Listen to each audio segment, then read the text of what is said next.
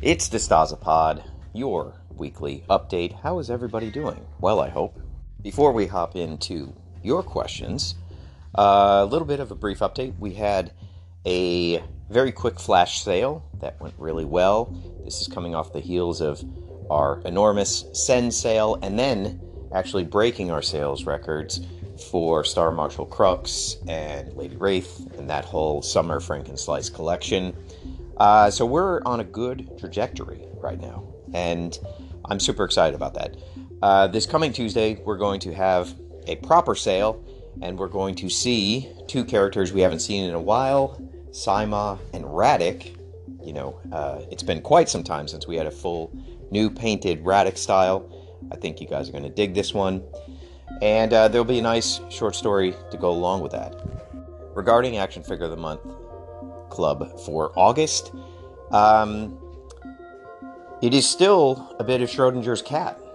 There are two potential options here, one of them being a figure that has yet to leave China, and one of them being a figure that's already here, ready to go. This will be something you receive towards the end of the month, and I'm just waiting. I think within the next couple days, maybe by the time this is published, I will know which of those two figures is going in the crate. And whatever the case may be, you'll get one of them this month and the other one in September. So September should be shipping out pretty early in the month compared to the past couple months for us where we were waiting on things. So hang in there. I think you're really going to like either solution. And this could... I don't want to say too much. I don't want to spoil it. Just, you'll be happy.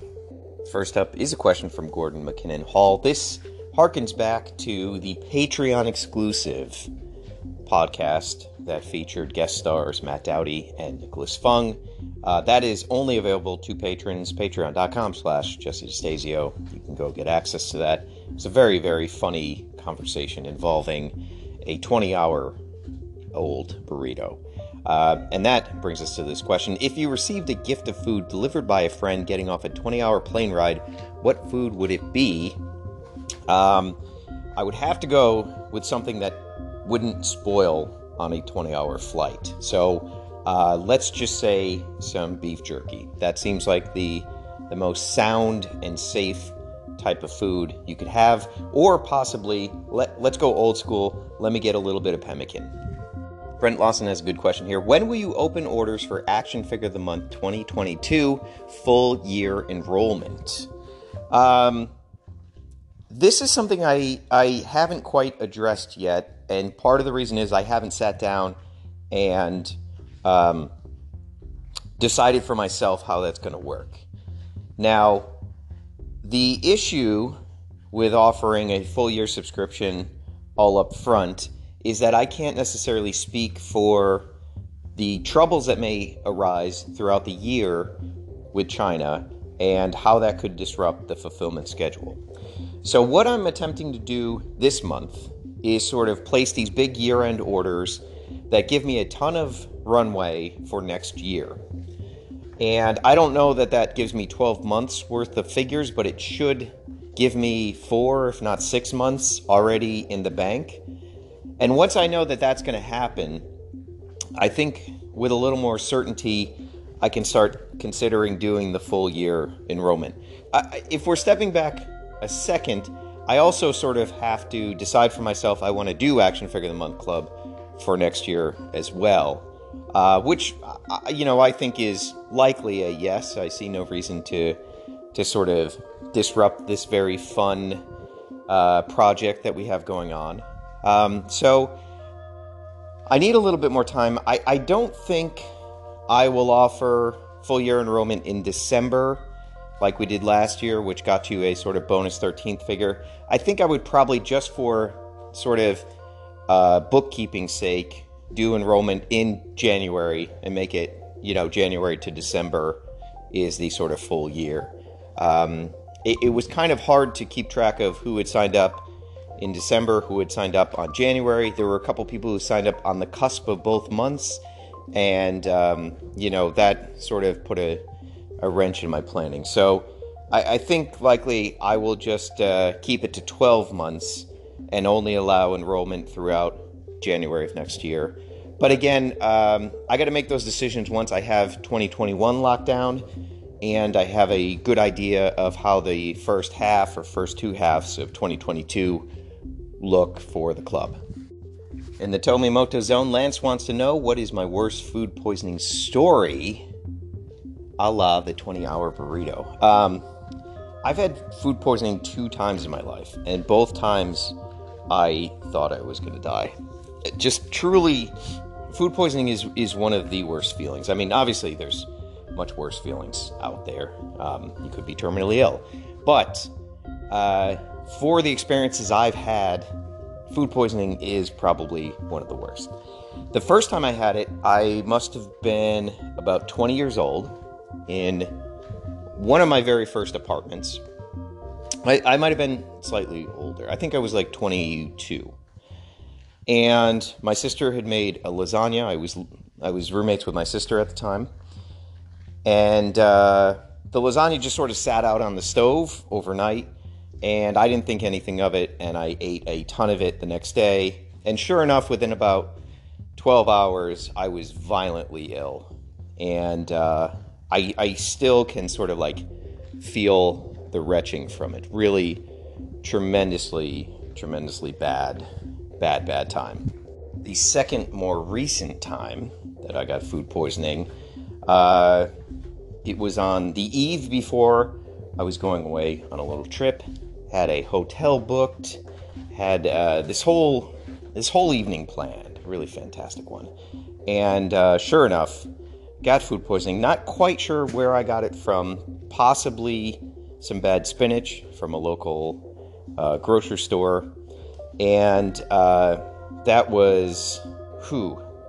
was a world of hurt. I think because it was more recently, I can sort of vividly remember it. But I just basically laid on the tile flooring of the bathroom for probably 6 or 7 hours and didn't move.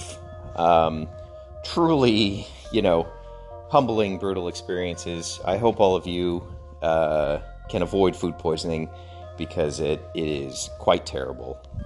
I would say also, don't leave food sitting out. Refrigerate it. And if anything seems a little suspect, it's not worth the risk. Not by any stretch of the imagination. Just toss it, because it is, you will be deeply affected. And now a very nice, thoughtful question from Melissa Saylor. I feel like the Night of the Slice community is very positive, unlike things I see in other independent toy communities. How did you cultivate that, Jesse? Or why do you think that is? This is a truly fantastic question. Probably should have started the episode with this one, because there's a lot to sort of unpack and dig into. And I don't think I have all the answers, but I have been thinking about this, because I do think it's true. I do think, this is a overwhelmingly positive community and has maintained that for 6 years and hopefully maintains it for many more to come. I would say the biggest factor working in our favor is that comparatively we are a very small fan group.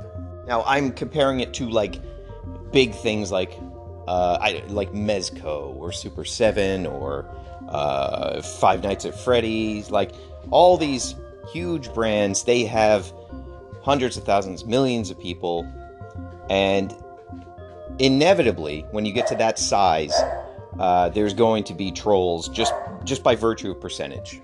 Being a sort of smaller group, just makes it easier to sort of police and take care of any problems, any spam posts, any trolls, things like that. So with the size we are, largely myself and Nikki can be the main policing body, and then we have help from moderators and people set up on Discord or in the Facebook group. Everybody does really good work, and a big thank you to all of the people that play those roles for us on our social media channels. The other factor is that Nikki and I both worked at and for Frederator Studios, who did a ton of content and managed huge fan bases and pages and YouTube comments and having been down in the trenches, Nikki more than I, course, because I was a sort of contractor, not a employee. We learned the best practices. And really, Fred Seibert authored a lot of the best practices for not just YouTube, but social media in general. I think there's an application there for all the stuff in his handbook. And one of their golden rules was don't feed the trolls. So if somebody is making antagonistic comments, if somebody's saying something racist or puerile, you just quietly take them out back and execute them. You give them the boot, you kick them out, and you don't make a big deal of it. You don't exchange blows, you don't go comment to comment. You just sort of take them out of the equation. And we've had remarkably few instances where somebody had to be taken out of the equation. But when that has come up, you do so pretty ruthlessly and very expeditiously. You just simply, you don't allow these things to fester. That's not to say that there isn't a sort of path to redemption for people that, might have been timed out or booted out. But generally, this is a magnanimous dictatorship. This is not sort of a public hall where everybody can air their grievances and, cast aspersions and things like that. So I think, to better crystallize that, because Nikki and myself have worked for other people on much bigger brands and done aspects of community management and outreach, we already had a sort of muscle memory for how to act and how to interact within cultivated fan bases online. I think that that's something that is absolutely missing from most other independent toy companies, just by virtue of, it's a very specific skill set that you learn working for other people. And it is not something that's innate or people just have a natural ability to. It's a skill you sort of have to learn. And the fact that Nikki and I learned that elsewhere on bigger projects means that it is, second nature to us when it comes to Knights of the Slice. Another sort of thing that I'm just kind of discovering this now as I'm talking. These thoughts are kind of popping up. So this might sound a little discombobulated, and I don't entirely have these thoughts ironed out and presentable, but I think largely because there are figureheads within Knights of the Slice, the attention goes to them. And I mean largely myself and Nikki, right? You guys know who we are.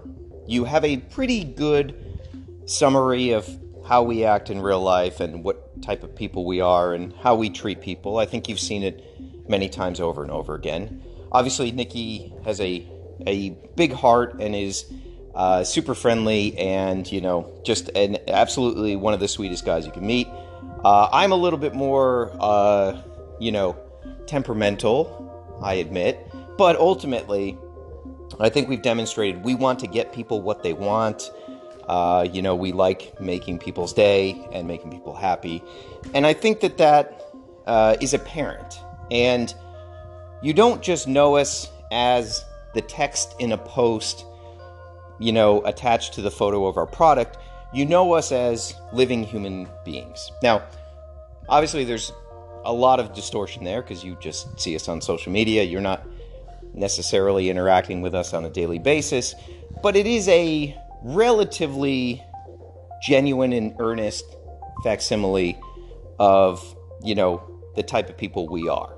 And I think that makes it harder for people to invent,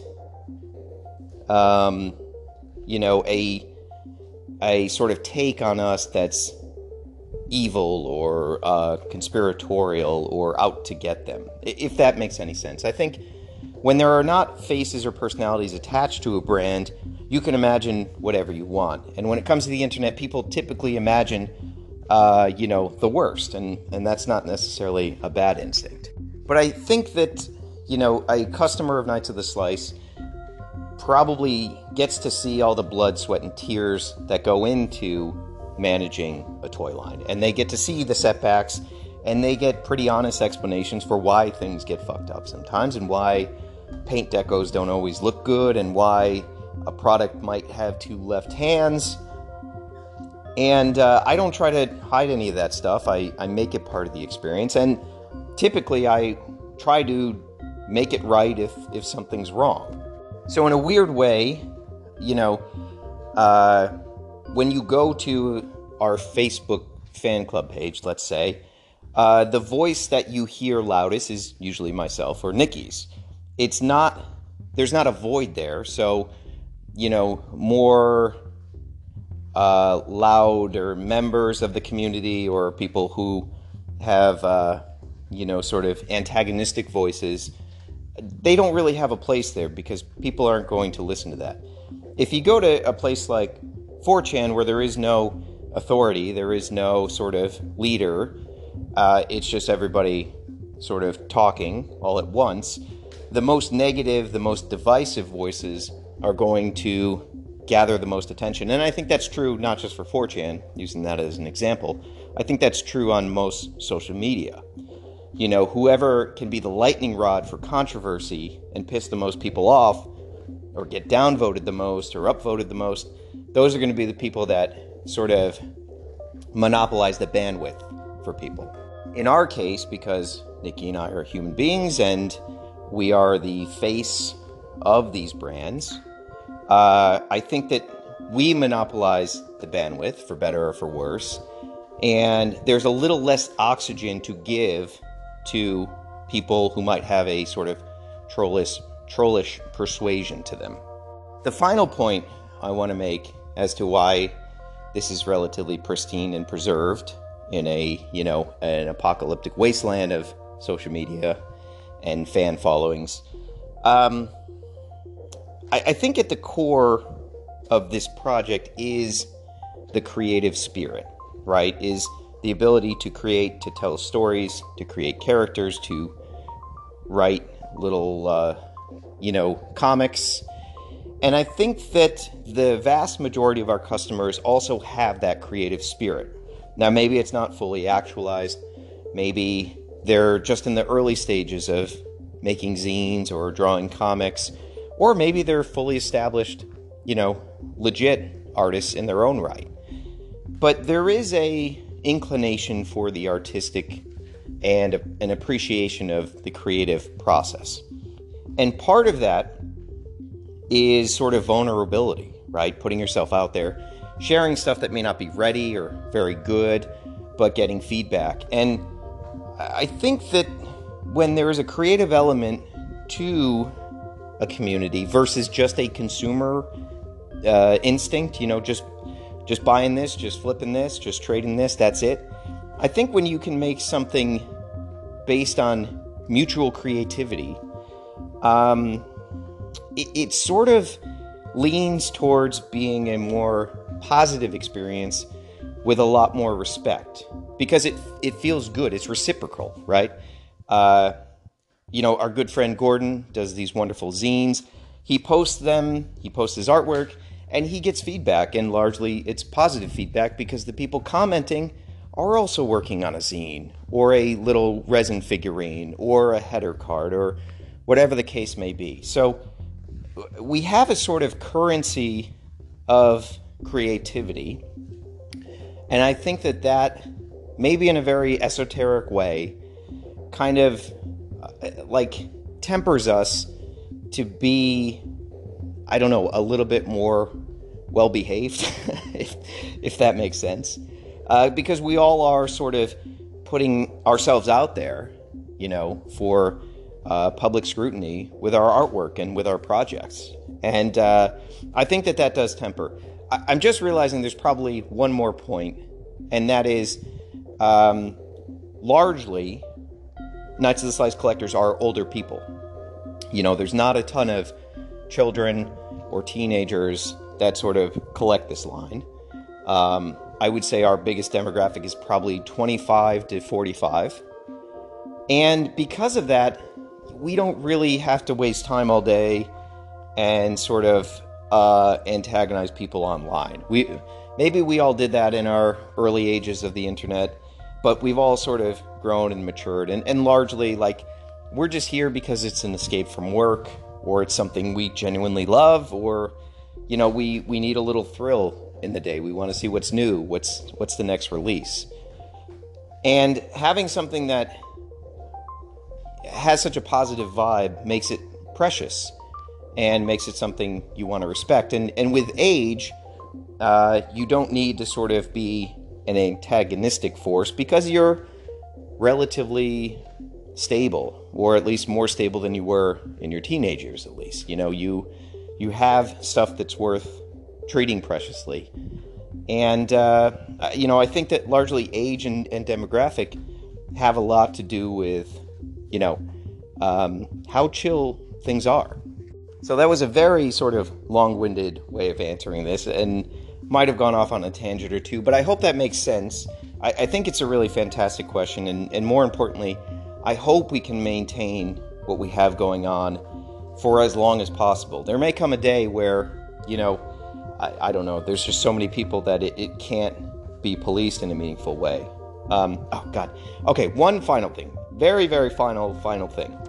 This may sound counterintuitive, but having a paywall with Patreon absolutely makes for a better community experience. And this may sound bourgeoisie, but this is 100% true. I've only had one instance on Patreon of somebody who had to get the boot and be kicked out, and I think that person was actually not in a good place in their life. I don't think it had anything to do with Knights of the Slice. I think it was outside sort of, influences that were causing them to act out. But the reality is the lowest cost to interact on the Patreon behind this paywall is $5 a month. And that is not a insignificant ask. I recognize that. Because people have to sort of offer up at least $5 to be a part of this other side of Knights of the Slice, this other side of the community, people are less inclined to piss all over the place. It's not a rental car. This is something that they own, that they buy into, that they're a part of. So I do think that you can preserve at least a piece of your online community if there is some level of a paywall involved. And now that comes with its own challenges. It really puts the impetus on the creator to make sure that paywall is worth it for people. I think that the value proposition with this Patreon and Knights of the Slice is pretty high. It's a great return for the money that people put into it, as far as I'm concerned.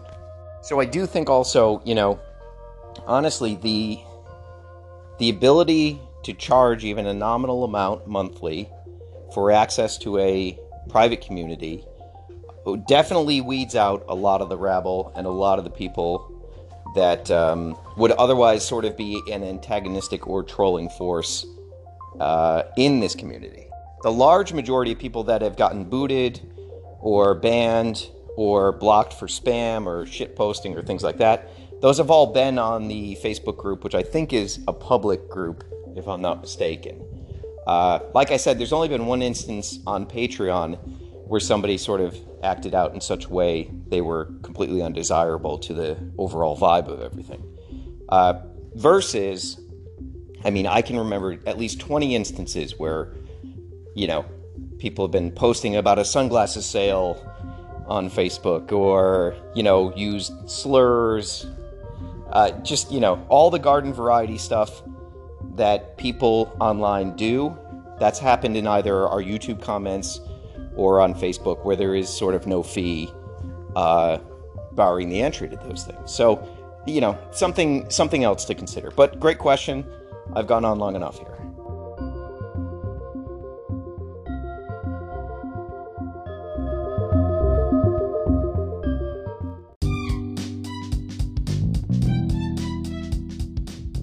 Next question from Mike Johnson. Is Alexander the Emperor of Mankind from Warhammer 40,000? I absolutely love this question. If you don't know the character of the Emperor from Warhammer 40,000, there are some really excellent Warhammer lore videos out there on YouTube. There's tons of different content creators making them. It is a sort of fascinating world to dive into. Full disclosure, I'm not a Warhammer player. I have played the game all of one time. I do have a ton of Warhammer stuff. I've always been a lifelong fan of White Dwarf. And, it is a really intimidating but really illustrious sort of world to escape into. So I'm a big Warhammer fan. I think if there is any character who could have the characteristics of the Emperor from Warhammer 40,000, it would definitely be Alexander, right? More than any other character we've met so far, he does sort of have the right DNA to be able to lead not just a country, but a globe and then a sort of universe or galaxy. So there's no intentional reference to the Emperor in Warhammer, but he is definitely cut from the same archetype. And I look forward to more of Alexander's sort of exploits coming up soon. Daniel Hartzler, is Skullgrimson's gang an offshoot of the Starving Army, or are hunger-themed bandits just the norm in the world of Knights of the Slice? In my mind, there's no relationship there, but it is indicative of the state of affairs in Knights of the Slice, which is that food is a scarcity. Resources are very scarce. And so you see these militias coalescing around the idea of simply feeding their people. And unfortunately, I do think that this portends what may be in our future. I think the more likely situation is going to be water bandits than food bandits for the immediate future. I don't know if you've seen the news recently about the Colorado River and it dropping to record lows and the rationing of water starting to affect the surrounding states, while the water still flows to all of the corporate entities. But that is a asymmetry that is going to meet a cataclysmic point at some juncture, right? Those are two opposing forces that cannot be unreconciled, right? That will have to reach a break point. You cannot have masses of people and masses of farmers cut off from water or rationing water while mega wealthy corporations are still allowed well beyond the ration. That cannot pass. There's been many instances in history where similar sort of situations have happened. I mean, you can read Grapes of Wrath. That's a really excellent encapsulation of this. Or look at the Holy Roman Empire, which went on to sack Rome. Spoiler alert, they were neither holy nor an empire nor Roman, as John Green likes to point out. But really fascinating story there, too.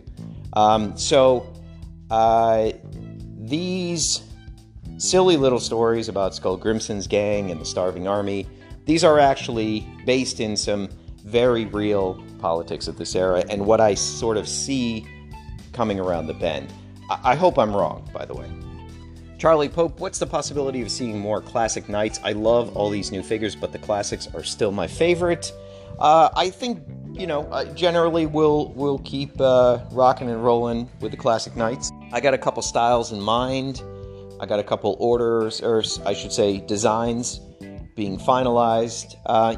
They will be a regular function of the store, for the foreseeable future. Jeremy Price, is it too early to ask when the next campaign fundraiser will take place? No pressure, as I know you said they are stressful, but I'm curious as they are fun to watch / participate in.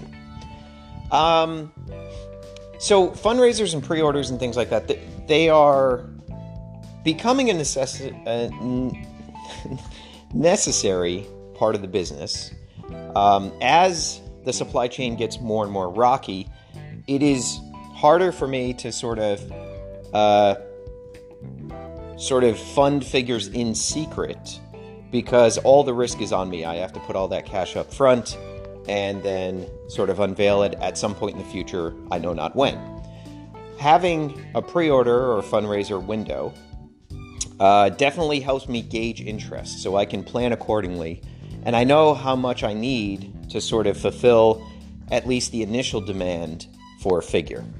And, as much as I have fought against being a pre-order company, they are becoming sort of the price of doing business in this modern era. And, it is unfortunately something I have had to incorporate into the business more and more. Now, that being said, I try not to have too many pre-orders or fundraisers going on at the same time. I don't like having a lot of unfulfilled orders that need to be taken care of. Those things sort of float in my head, and I'm not free of them until I've shipped every last piece out. In an ideal world, I would not do another fundraiser until I've fulfilled Diver. Well, until I've fulfilled Chromega and fulfilled Diver. But that's probably not going to happen. Without giving too much away, Knights of the Slice is at a point in its lifespan where I need to do a moonshot. I need to take a swing at something so ambitious, it could potentially ruin the entire business, or it could be the thing that propels us into the next level of our existence. The thing that really opens up Knights of the Slice to a bigger audience and transforms the business from something that breaks even to something that shows a return for me. As I've talked about previously, every dollar I make on Knights of the Slice just goes back into the toys. And it has been that way for coming up on 7 years in the near future. And that's a very powerful way to have complete freedom and to get your designs done the way you want to. But it leaves me exposed because it leaves me with not very much in savings, and it leaves me without a paycheck. And so far, I've managed to skate by and make it work. And it's been a pretty phenomenal thing. Now, if I have a catastrophic medical event or, a car crash or a mudslide or whatever that takes me out of the equation, that's pretty much it, right? Like, there's no cushion there. There's no safety net. And, the future would be very murky and uncertain.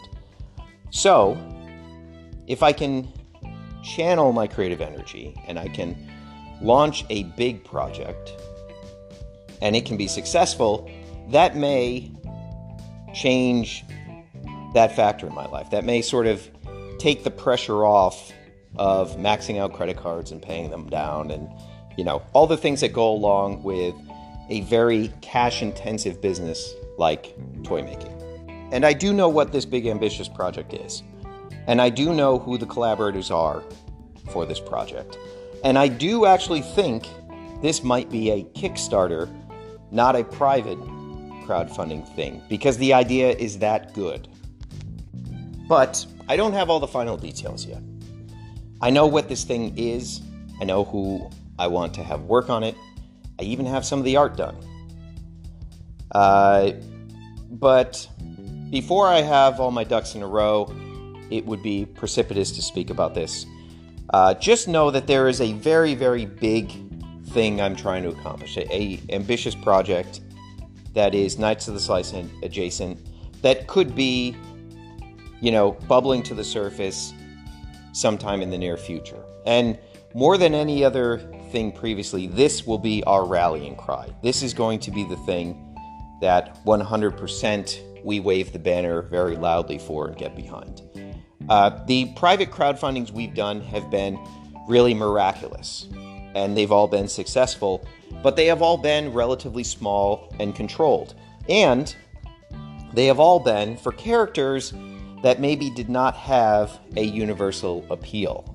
Even if we felt they might have, at the end of the day, none of these things shot through the stratosphere, and that's okay. Largely that's by design with the campaign and the stretch goals and things like that. But what's been always elusive is that bigger audience, that breakthrough thing that brings a deluge of people that have never even heard of me or Nikki or Knights of the Slice or Toy Pizza and instantly hooks them. And I think I have that thing now. And it will be very interesting to see if we can roll this out and when we roll it out, and if we do a Kickstarter and everything that goes along with that. There is, I feel like I have a plutonium isotope here. I have, the atom bomb. And when it gets unveiled, it will, have the same effect. It's going to be something spectacular. So I would say, to get back to the question, in a normal timeline, there would not be another campaign or crowdfunder until Diver is fulfilled, or at least, at the end zone and almost in your hand. There's another timeline where this ambitious project sort of gets completed and launches before anything else. So I know this is all very nebulous. I'm purposefully obscuring what this is, but the answer to this question may change dramatically within the next couple months. Gavin Rader asks, do you have any more plans to use Johnny Phantasm molded parts? I'd really love to see a mofo in a 3-piece suit. Largely, Johnny Phantasm is sort of Johnny Phantasm, and I don't necessarily want to use those specific parts in that combination, but I do have access to those parts. You have seen a little bit of them roll out, like we have the sort of legs utilized for Alexander's guards. So I think that's probably where the majority of that part reuse will be. The head on Johnny Phantasm sits very high, as was designed by that group, and it doesn't really work that well with Knights of the Slice core figures. So, the usefulness of that torso piece in particular is pretty sparse, considering all of the other combinations of Knights of the Slice and their heads and the fits of them. So I don't know that there is a sort of overall figure that's going to reutilize all those pieces. I think it's going to be more what we've seen previously with Franken Slices, if that makes sense.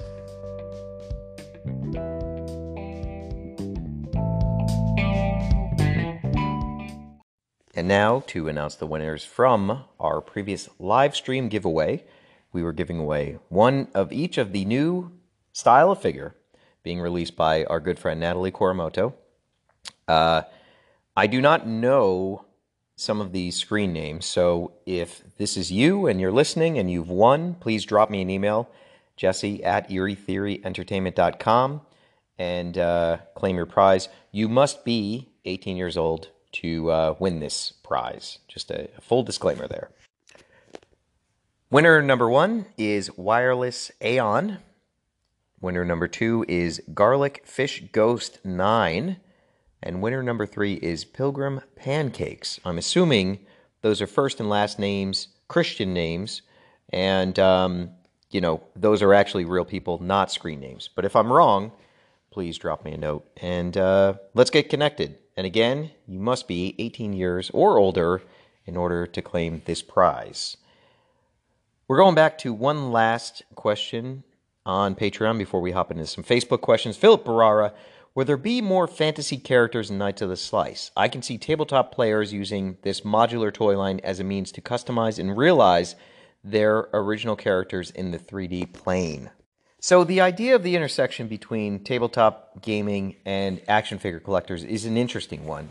And it's a sort of intersection that many people have tried to conquer, because it seems like a no-brainer. It seems like a definitive affinity circle. And if the right application was done, it stands to reason you would have a lot of success, right? These are both fan groups, very similar to each other, fan groups that spend a lot of money on their intended hobby. And recently, I know this is kind of a diatribe based on Philip's question, but I've been thinking a lot about this. I've been going back to this really amazing toy line called Shadowrun, based on the role-playing game, that was put out by Resource prior to those guys splitting off and becoming Plan B Toys. And when these came out, which I'm guessing is probably 97, 98, there was not a lot of original creations on the market. There were not a lot of articulated figures. There were not a lot of high paint details. I mean, McFarlane was there and he was doing his thing, but even then he was veering more into the statuesque interpretations of characters. So this line came out, and while it's not essentially an original character because it is based on a role-playing game, they were unlike any other characters out there. You had orcs, you had wizards, you had hackers, street samurais, and I really loved this line, and it was pretty fantastic. And I've been diving back in and slowly picking up some of the older figures. Shout out to Lance and Jordan, who have hooked me up with 3 of them. Really appreciate that. And, there was a lot of potential here because WizKids was really on the scene in a big way. And these were meant to bridge that gap between 6-inch action figure collectors and game strategist type people. And it really fell flat. I mean, there were 2 series of figures, but it did not sort of ignite. It did not catch fire and become this big thing. And I think that, it's a bridge too far. I do think that these 2 groups are very separate. I think people would either play a tabletop game or play with action figures, not necessarily both of them. At least that's what sort of history has shown us since, 1998. I know that, Hasbro integrated, I think they called it Battle Dice or something, and they came up with a gaming component for their 3 3/4-inch figures. There's always been some level of experimentation with this, and I just don't see any of those experiments ever gaining traction or meaning anything. To the more specific character, will there be... to the more specific question, will there be more fantasy characters? It is something I would like to do. I do think that I've struggled with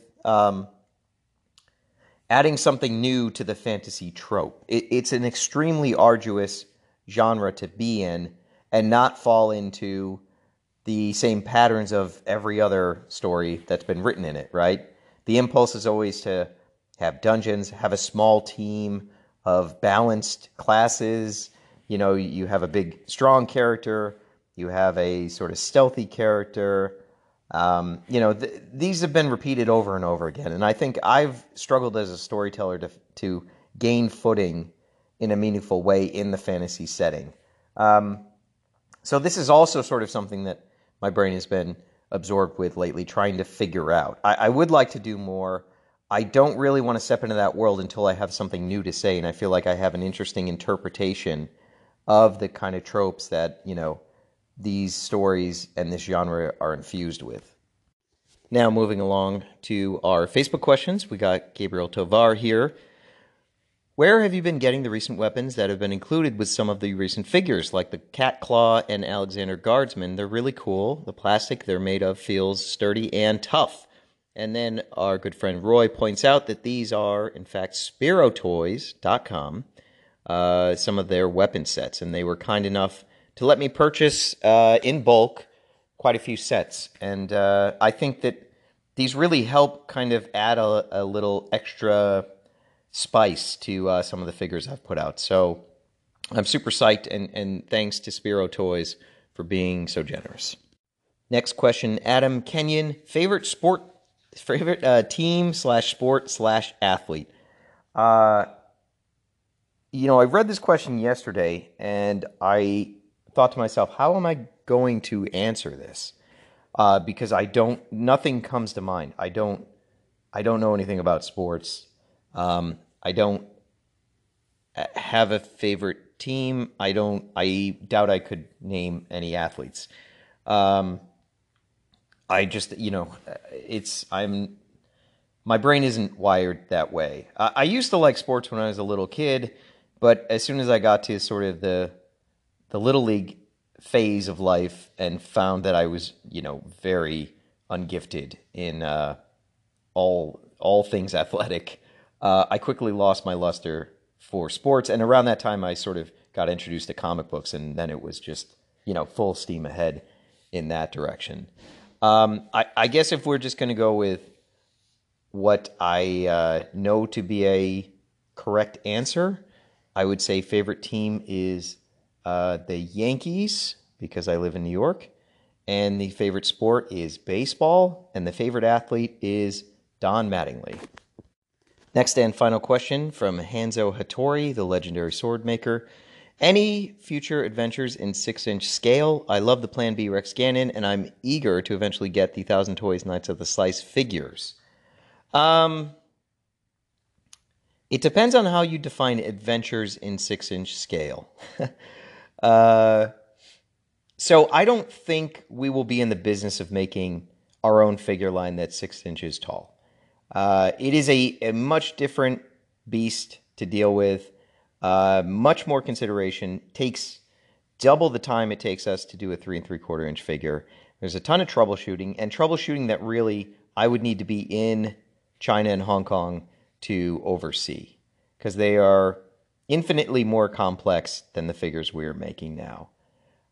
So I don't think it's a world we will ever step into in earnest. I see the most likely thing for that being some other company that already does 6-inch figures, license the characters, and then, adds that to their sort of line, which is the deal we had with 1,000 Toys. Essentially, they were licensing the characters for their new synth line.